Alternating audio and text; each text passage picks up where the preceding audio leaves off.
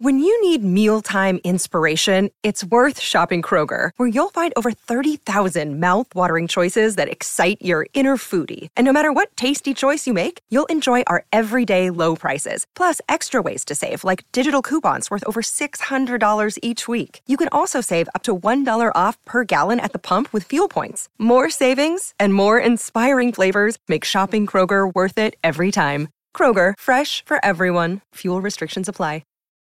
Look, Bumble knows you're exhausted by dating. All the, must not take yourself too seriously, and 6'1" since that matters, and what do I even say other than, hey? Well, that's why they're introducing an all-new Bumble, with exciting features to make compatibility easier, starting the chat better, and dating safer. They've changed, so you don't have to. Download the new Bumble now. In many ways, the DAG is the chief operating officer of the Department of Justice. It's the number 2 position there. And it really is the position from where many of the most significant policy decisions are made.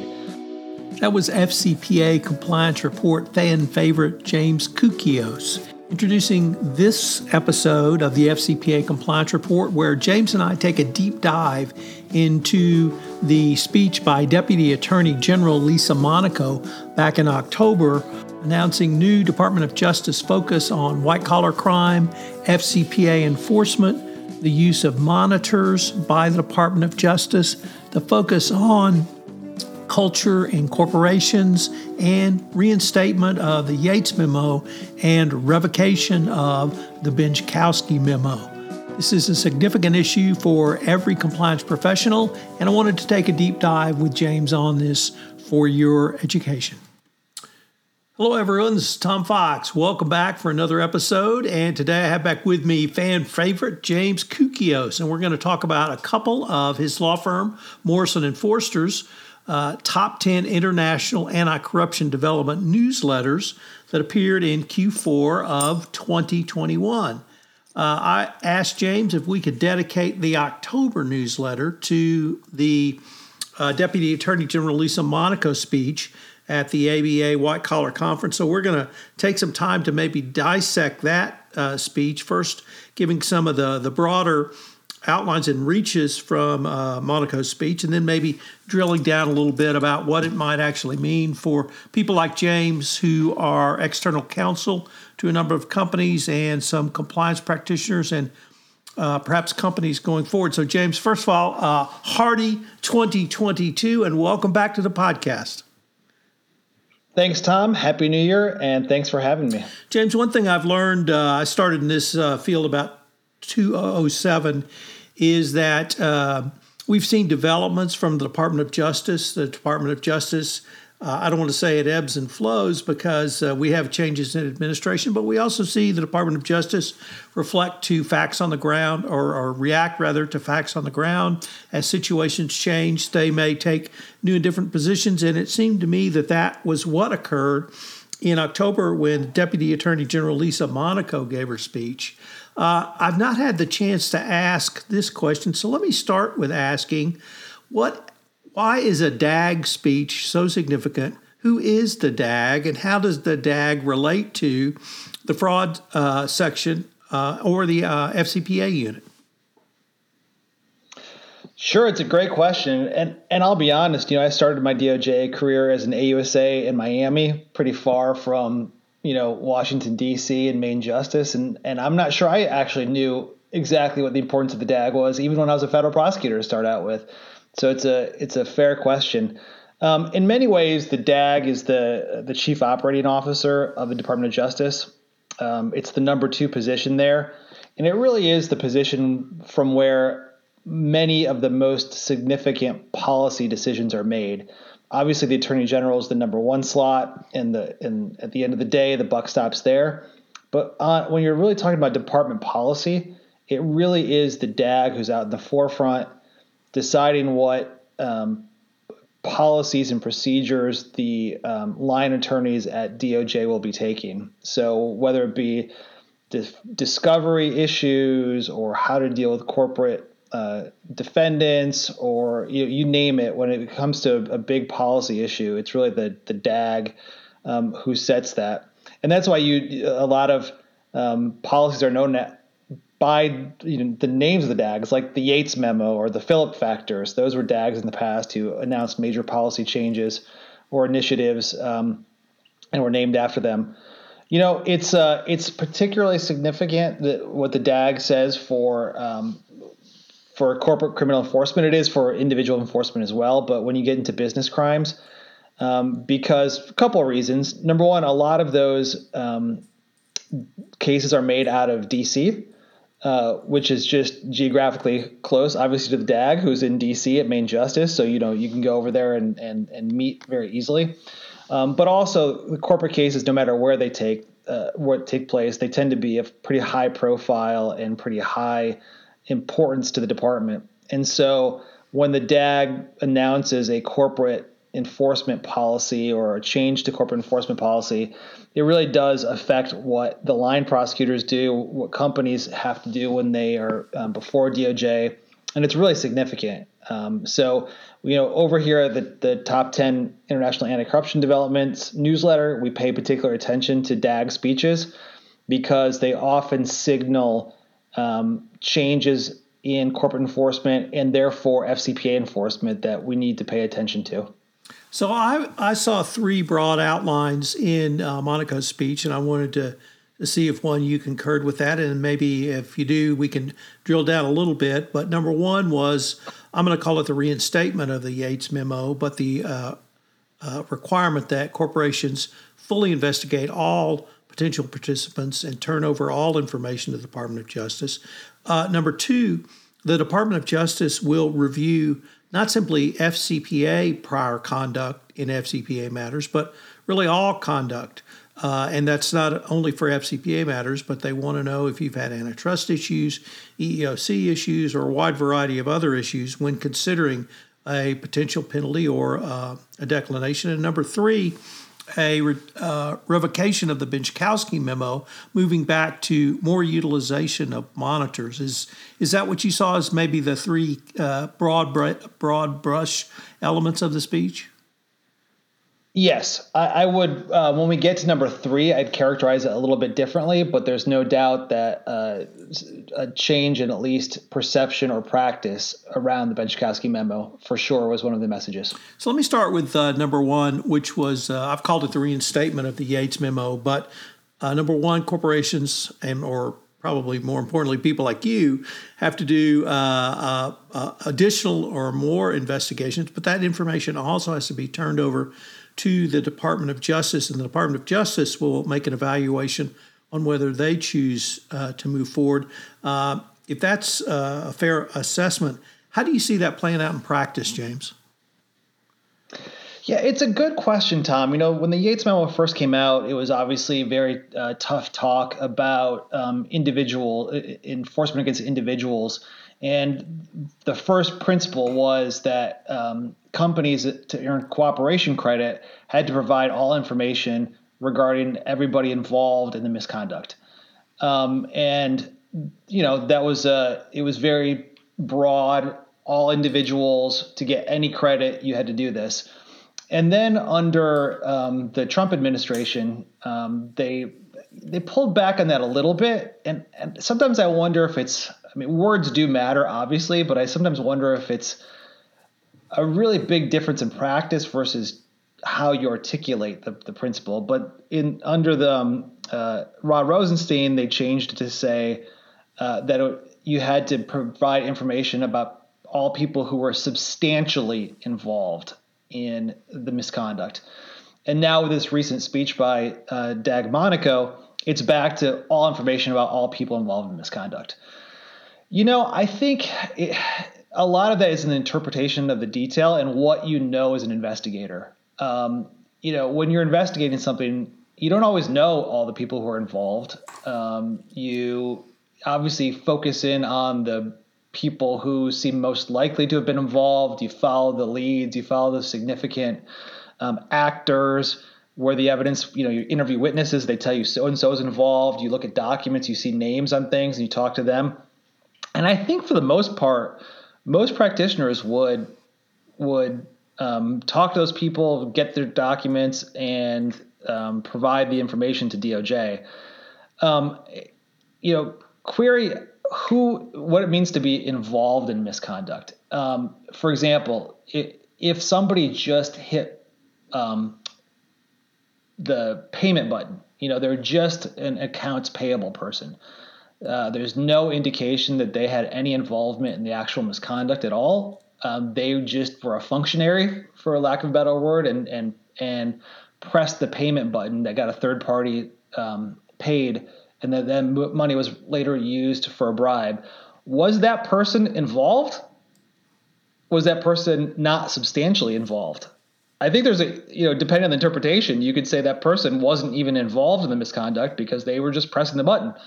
The substantially involved kind of made it a little easier for practitioners to not have to kind of say, well, in this world, she's sort of involved because she pressed the button, or he's not involved, and so the substantially involved, I think, was a little bit meant to not let companies off easy, but to make it a little bit easier to make those determinations. But now DOJ is saying, we don't want you to make those determinations. You need to tell us everything. But I still think just exercise of regular judgment, people are going to have to make those decisions and try to interpret that, what that means. That said, usually when you're in an investigation with the government, you're cooperating with the government, there's a lot of give and take. There's a lot of back and forth. Sometimes you don't know the full picture when you first come in and you tell the DOJ and SEC or whichever agency it is, like, these are the people we think are involved. And then as you go along, you may supplement that list, or DOJ might look at a document and say, hey, we think that person was involved. I would hope if that happens, the latter, where, you didn't focus on somebody because you didn't think they were involved, but DOJ sees the document and think they are, that you'd still get cooperation credit. But it leads to some difficult interpretation issues. That was a long answer, Tom, but I think that's kind of, I see it as very nuanced about who's actually involved, but it's really at the margins. If somebody's clearly involved, you're going to tell DOJ about it. You're going to make, you're not going to hide that. So, James, next was this concept that the DOJ wanted information on all legal violations, enforcements, or perhaps even investigations. And there was another part of Dag Monaco's speech where she talked about corporate culture and the importance of corporate culture. And to me, actually, these 2 points were tied together because although I don't know if I made that up in my head, because I'm not sure she really made that explicit connection in her speech, because I heard her talk about culture and then flip to other legal violations the company may have engaged in. And it seemed to me that she was having a broader outline about corporate culture, and the DOJ wants to assess whether or not you follow the rules in other areas. I don't know if you found that accurate or not, but I do know that one of the areas that I've seen the most, if not pushback, at least discussion by the white-collar defense bar, particularly at the ACI National FCPA Conference, was on this prong. And a wide variety of concerns raised by other white-collar defense practitioners. And I was wondering, really wanted to get maybe your thoughts on this prong of her speech. I think you're onto something there, Tom. And I also think that the reason this got so much play is this is probably the most, I think, significant part of the speech, because it really could open up, when you're talking to DOJ about a resolution, a lot more subject matters, and it may make it much more difficult to get a deferred prosecution agreement or a non-prosecution agreement, and it may make it easier to get breached, even if you do get one. So it's interesting. What she said in her speech is that going forward, prosecutors will be directed to consider the full We're going to have a quick message from our sponsor, and then we'll be right back with more from the FCPA compliance deciding report. what resolution is appropriate for a company that is the subject or target of a criminal investigation. That's extremely broad. Especially for large multinational corporations that have tens of thousands of employees and operations all over the world. It's possible that you could have a foot foul in one country. You could have an environmental problem here. You could have a FCPA problem there, and none of them could be related. Different people, different regimes, different plants, different root causes. But now they're all potentially on the table, and you're going to have to talk to DOJ about them.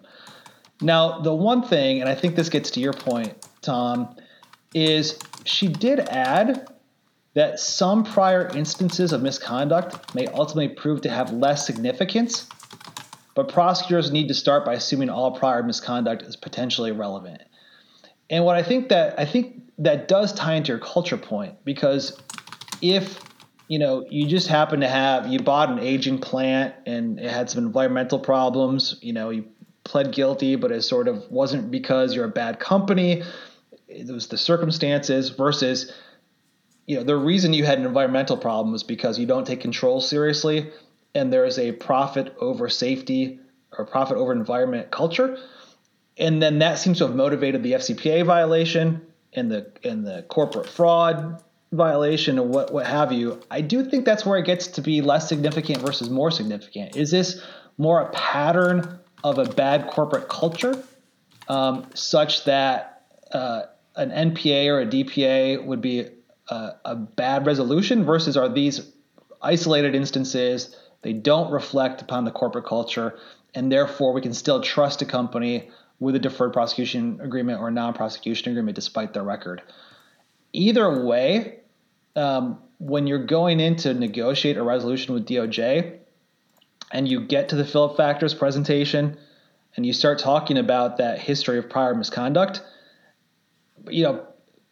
quite realistically, that could be a much longer and more difficult conversation. And the company and their counsel are going to have to be much more prepared and ready to answer for those prior resolutions, the prior instances of misconduct, to explain why there should be of less significance, why it doesn't reflect an overall culture of non-compliance, and why you should still get a more favorable resolution despite these things. So I think it upped the stakes, and I think it made companies and defense counsel job much more difficult in that regard. James, the third general theme was around monitorships, and here I saw three parts to Dak Monaco's speech. Number one, that I saw revocation of the Benchkowski memo, although I know now you saw it a little bit differently, but that the DOJ would put monitors back on the table for consideration for three reasons. One is that they want to use monitors to basically extend their reach, which I think we've both seen done in the past. Number two, it allows companies to actually have a true subject matter expert, because I find monitors to really be almost uniformly subject matter experts in compliance, or at least their teams, to put in a first-class compliance program. But number three, though, was perhaps a little more troubling, which was the issue of recidivism and FCPA recidivists, but also companies who had not fulfilled their obligations under their settlement agreements, whether it be a DPA or NPA. And that it seemed to me the Department of Justice was thought that having a monitor in place might act as an early tripwire or perhaps prevent either of those eventualities. That led me to think that perhaps the DOJ thought companies were not taking their obligations as seriously as they should. Under a settlement agreement, a recidivist is, I think, a different type of animal. But what were your thoughts on the monitorship prong? We're going to have a quick message from our sponsor, and then we'll be right back with more from the FCPA Compliance Report.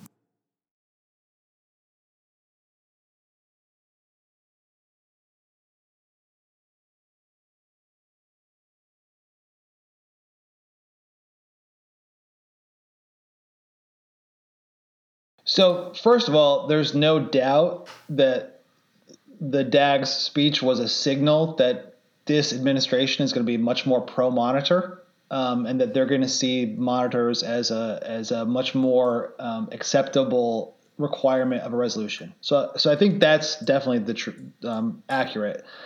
I don't think it's technically a revocation of the Benchkowski memo, and let me explain that a little bit. When I read the Benchkowski memo, when it came out a couple of years ago, I did not see it saying that we're not going to use monitors anymore.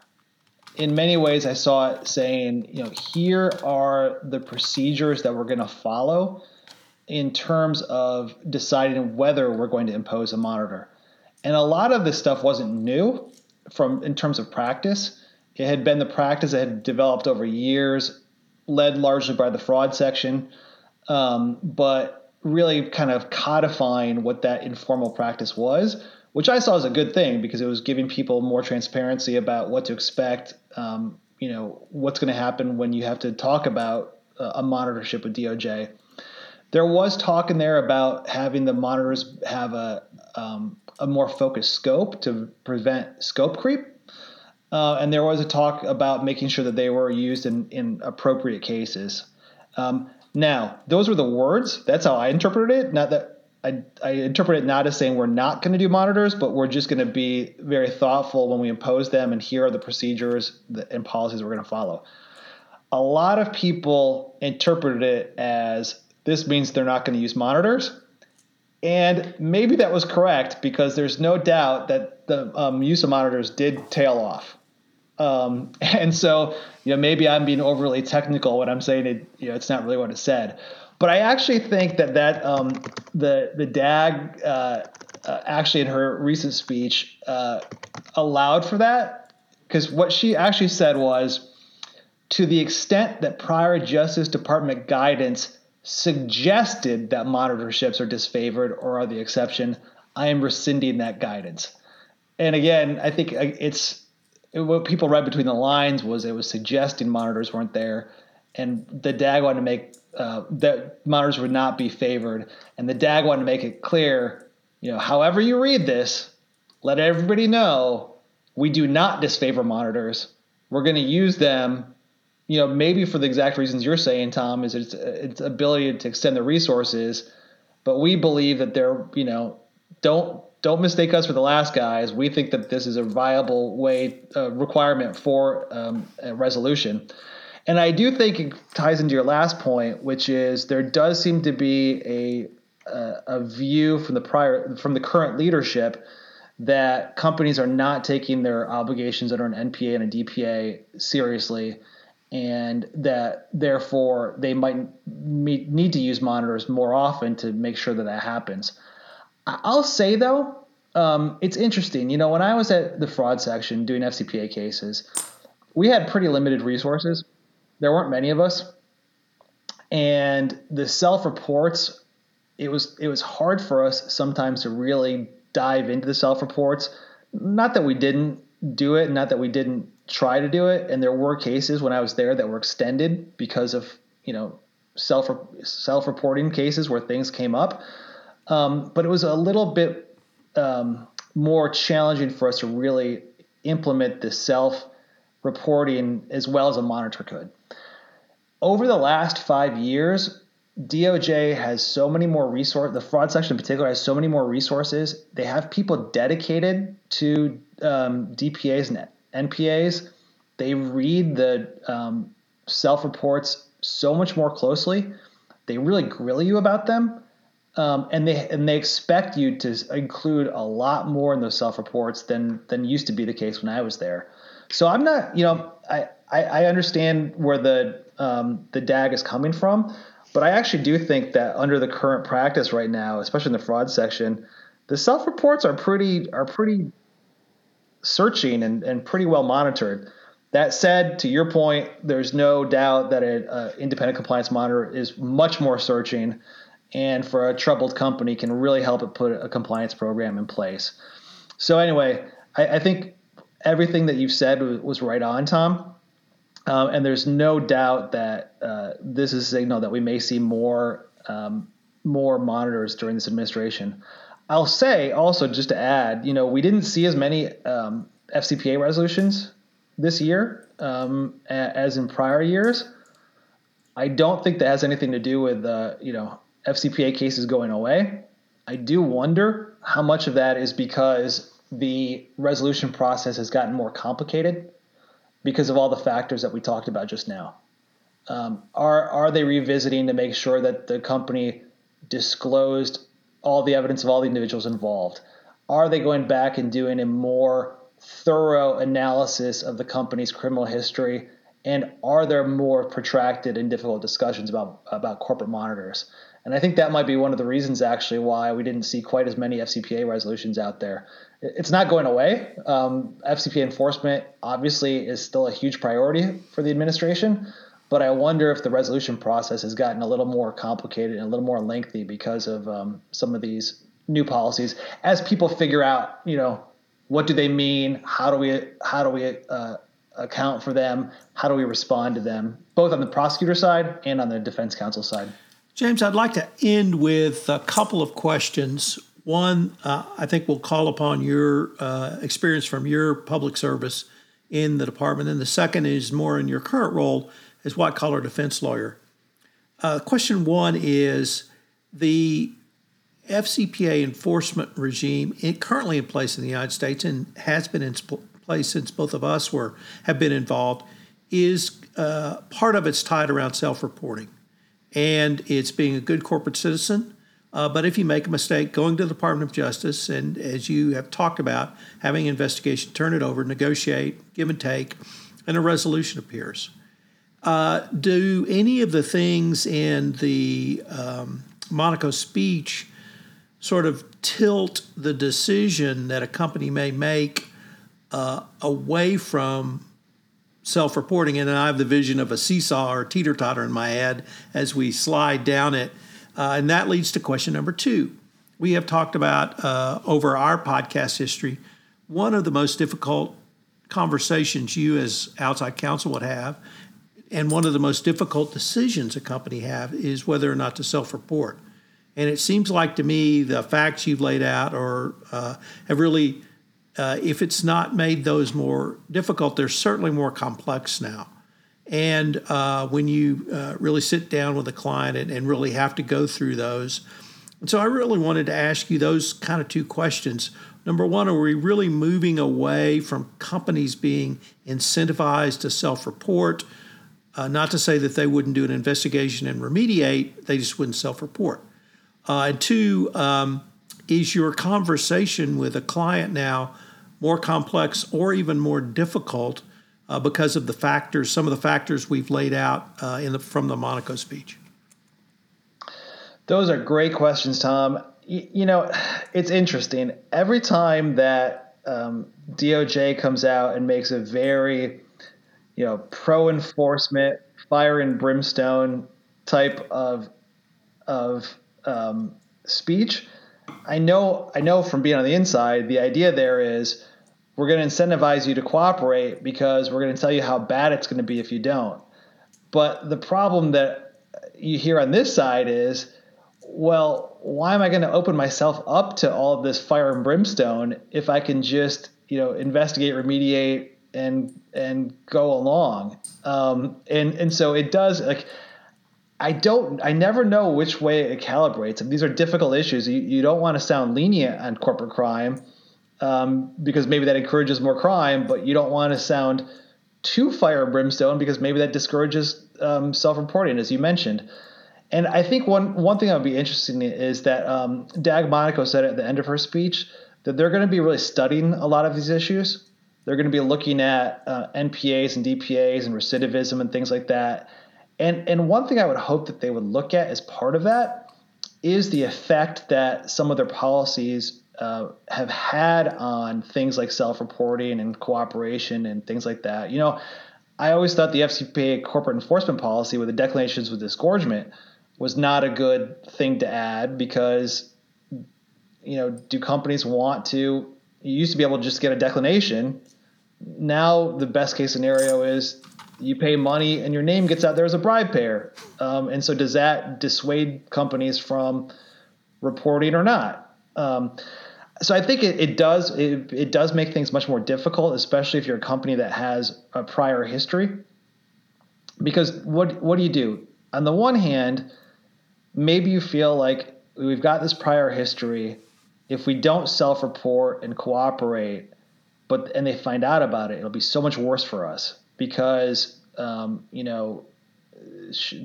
DAG has said they're going to crack down on us. And the DAG has said if you're not transparent, it's going to be even worse.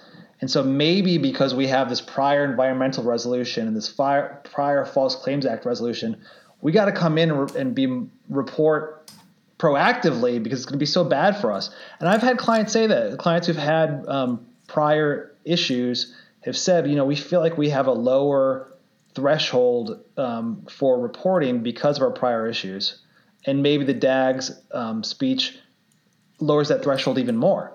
On the other hand, if you're a company that has a prior issue, do you say, look, we can't disclose this because we're going to be labeled a recidivist, and we've just been told we're going to get launched to the moon if this happens. So let's just clean it up, fix the problem, and hope that they don't notice, and have it go away. So it makes it very difficult. I'd say I think it's not to be too much of a lawyer, but it really is a case by case determination. What is the corporate culture? What are the pros and cons of doing both? What's your best guess?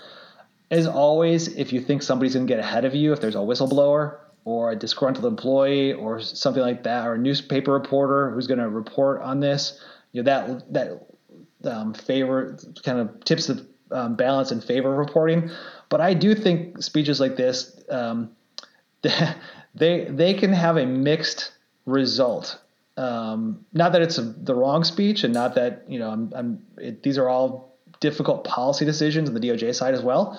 But I do hope that they take a look at maybe getting some statistics and maybe talk to people in the industry, maybe even on an anonymous basis, to try to just gauge what has been the reaction to these things, and what will people be more or less inclined to self-report and cooperate because of these things. And the DAG speech does open that up. She said at the end that she's going to create an internal task force, and it suggests that task force is going to reach out to the industry to talk to them. So I think it'd be great, and I think it'd be great to hear the results of what that is. We did something very similar with the FCPA resource guide, where we talked to people in the industry, and I thought it was invaluable. We didn't always agree with what we heard, and we couldn't make everybody happy. But kind of getting this is how your decisions are impacting us, and this is what we'd like to see different, and this we think would actually be productive if you did this, was pretty valuable. And I think, if she's open to it with this task force, DAG Monaco, this could be a really good opportunity to really test that. Like, why are we seeing more examples of recidivism? Are we actually seeing that much recidivism? When companies hear about recidivism, does that make them more or less likely to self-report and cooperate? I think it would just be really good to get some data and some concrete experiences that you don't always get when you're within the department. You need to go outside to get that kind of perspective. Well, James, that's a great way to end our podcast, because that's actually been my observation sitting on the outside. And actually, I think we have both been a part of that process. But my observation is that the Department of Justice does listen, and that they have made policy changes, and they have made different foci, if I can use that word, different types of enforcement. I was part of the monitorship discussion in the middle part of the first decade, leading to later in the Obama administration. So I think we saw some changes there. So I've seen, and from the department side, Mike Volkov has really always said the DOJ always signals what they're going to do, and you just have to listen. And now it's explicit because we've had the resource guide and the evaluation of corporate compliance programs and other formal documents. But this speech, I thought, was really invaluable to communicate to us, the compliance community, and you in the White Collar Defense Bar, that this would be a focus, and that we could have a dialogue on that focus. So what a great way to end this podcast. Us agreeing again. Always, Tom. Thanks so much. This is Tom Fox again. Thank you for listening to this episode of the FCPA Compliance Report. I hope you will check out my 5-part podcast series on the trial of the century, the Enron trial, which recently premiered on the Compliance Podcast Network. In this podcast series, I visit with business journalist Lauren Steffi, who covered the trial for the Houston Chronicle as its business columnist. We take a look at what led to the trial, some of the key witnesses and moments from the trial, and what the trial inevitably meant going forward. It's a fascinating look at the Enron trial some 15 years after it occurred. I know you'll enjoy this special podcast series. The FCPA Compliance Report is a production of the Compliance Podcast Network. This podcast is a part of the C-Suite Radio Network. For more top business podcasts, visit c-suiteradio.com.